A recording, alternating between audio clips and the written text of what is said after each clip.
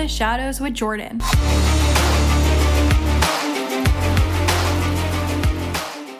Welcome back to another episode of Into the Shadows. About a month or so ago, probably a little longer, big changes were happening in my life. If you remember, I had a whole series ready to go, recorded and ready to be posted, talking about shadow wounds. But as soon as I had them ready to go, things started to happen in my life, and I felt like I just couldn't post those episodes no longer. The things that were happening behind the quote-unquote Oz curtain, behind the podcast, didn't really match the episodes no longer.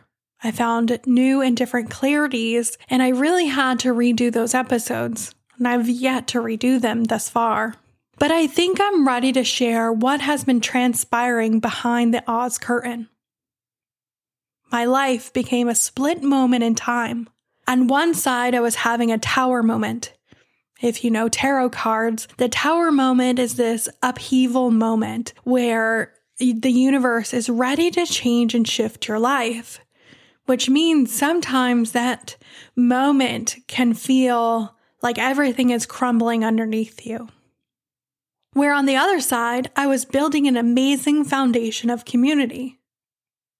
While writing and recording those episodes of the wounds, I found myself in the depths of shadow work, to the point I sought out professional help in working through what I was remembering, feeling, and processing. I was in the midst of this overwhelming emotions when a few people who personally know me reached out to connect because they were listening to this podcast. While I was reconnecting, I also found my way making a deeper connection to my biological dad, who, for the most part, I had a very surface level relationship up until this point. I was really overwhelmed and very overstimulated with emotions. I felt like I was on this never-ending wave and I was drowning. Wave after wave after wave, pushing me and pulling me, tidal wave swallowing me whole. I just needed to catch my breath. But floods of memories, emotions, people, they were all knocking me down and dragging me under. While personally, I was dealing with all these shadows, I was also building a strong foundation of community for me and my daughter. A friend of mine had been trying to reach out and reconnect for years so we could get the kids together, but our schedules never seemed to really work out. That's the beauty of the universe. It knows when you really need to meet people at the right time, and this was definitely divine timing. We finally hung out and the kids hit it off. It was refreshing to watch the kids play and to be able to catch up in person. Turns out she too was homeschooling her kids and wanted us to meet a group of moms and kins that were also homeschooling, which we did. And honestly, it was a blast. To the point we started having play dates every week, planned lesson plans together, and even celebrated a few birthdays together. Life as a mom started to finally come together, and it was so magical to watch it unfold. We even got to introduce our best friends to our new group of friends. I cried to my husband because for so long I longed for a community of homeschooling moms, ones who just got me for me, with no judgment, that I love crystals, use herbs for medicine, and play with tarot cards to see the future. I longed for a community, one full of purpose and meaning, and I finally found it. These women felt like home. They felt easy, and the kids hit it off like they knew each other all their lives. Even when we introduced our best friends, it just clicked. Everything was finally coming together. So on one hand, I was experiencing what I wanted and what I needed for so long, while on the other hand, me personally, Jordan, was falling apart. While all this was going on, I got word from a few people that my mom was also trying to make a surprise trip up here as well, to see my daughter for her birthday.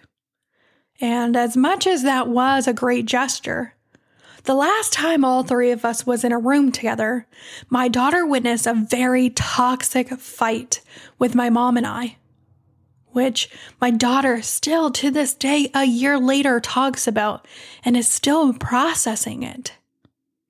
This moment was one of the shadows I was in the midst of working on, and I just felt like I could not catch my breath. I called my mom and my stepdad and told them I personally was going through a lot, and I sought out professional help. On top of it, we were very busy with fall activities, new friends, that we just really did not have time or space for them. If they planned it better and told us, I could have probably squeezed them in, but there, with the overwhelm of feelings and just a busy schedule, I just felt like I could not squeeze them in.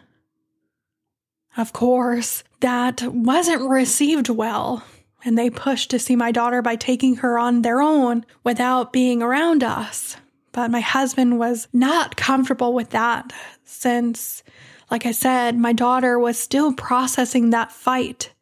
Every time she went over to my stepdad's place, she would panic, freak out, and call us to come pick her up. Every time she got into the car, she would say, "That's the place where you and your mommy were screaming and yelling at each other." It's like that place and the people were tainted by that memory. She felt uneasy being around it all. On top of this, and having a very busy schedule, my husband just really didn't think this was the right time or the right place. So I respectfully told them no and explained the reasons why.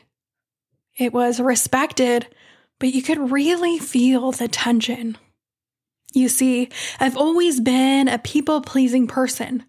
I was raised to be this quote-unquote good girl, to do what others wanted and needed me to do. Otherwise, I was hit or beaten from a spanking, yelled or screamed at, or punished. This thinking was solidified into me with every spanking as well as every sexual assault I had. If I didn't listen to the grown-ups, I was in trouble. So, boundaries. We don't know her around here. But the universe was teaching me. I needed to know her. This was the first time I put a boundary up. I needed space to catch my breath because I was silently drowning. I needed my family to realize that this fight had an impact much more than any other fight that we've had. I realized it was time to stop fighting, but the fact my mom and I quote, "It's okay for her to see confrontation," made me realize that my mom doesn't fucking get it. The toxic fighting is not confrontation. It's not healthy. It's not a way to resolve an issue. My daughter sees confrontation with me and my husband all the time when we don't get along or we don't see eye to eye on things. But she sees it healthy working it out. We disagree, we talk about it, and we move forward. There's no fighting, there's no screaming, there's nothing like that. Where with my mom, there is screaming and there is yelling, to the point it's almost physical. Trust, there's definitely been times where it's gotten physical. Our fights are dirty, and it's like we won't stop till the other one is hurting. If words could kill, we wouldn't make it out alive. I never wanted my daughter to experience that, and yet she did. I have such guilt that I didn't leave, and I allowed her to witness it. This is why I strive to work on myself. I promised her, while in my belly, I would never let our relationship get to the point like it is with my mom. And so far, I've kept that promise to her. Boundaries are fucking hard, especially for those who have never put any up. I question myself and still do to this day. Is this right? Am I overreacting? Was I overreacting? Am I being selfish?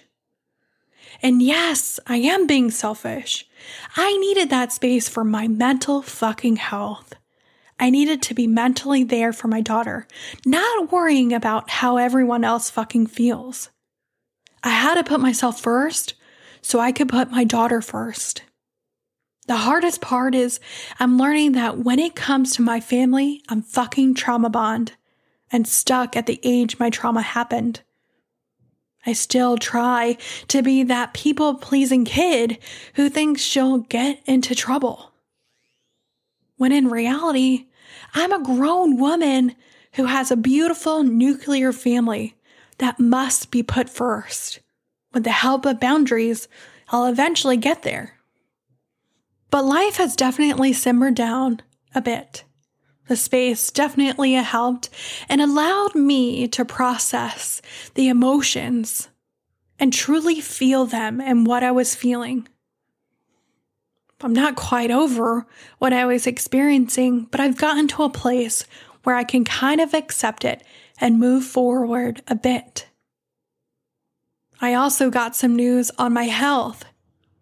There was a week where I was super sick and in pain that I couldn't record an episode. So there was an episode in October that's missing.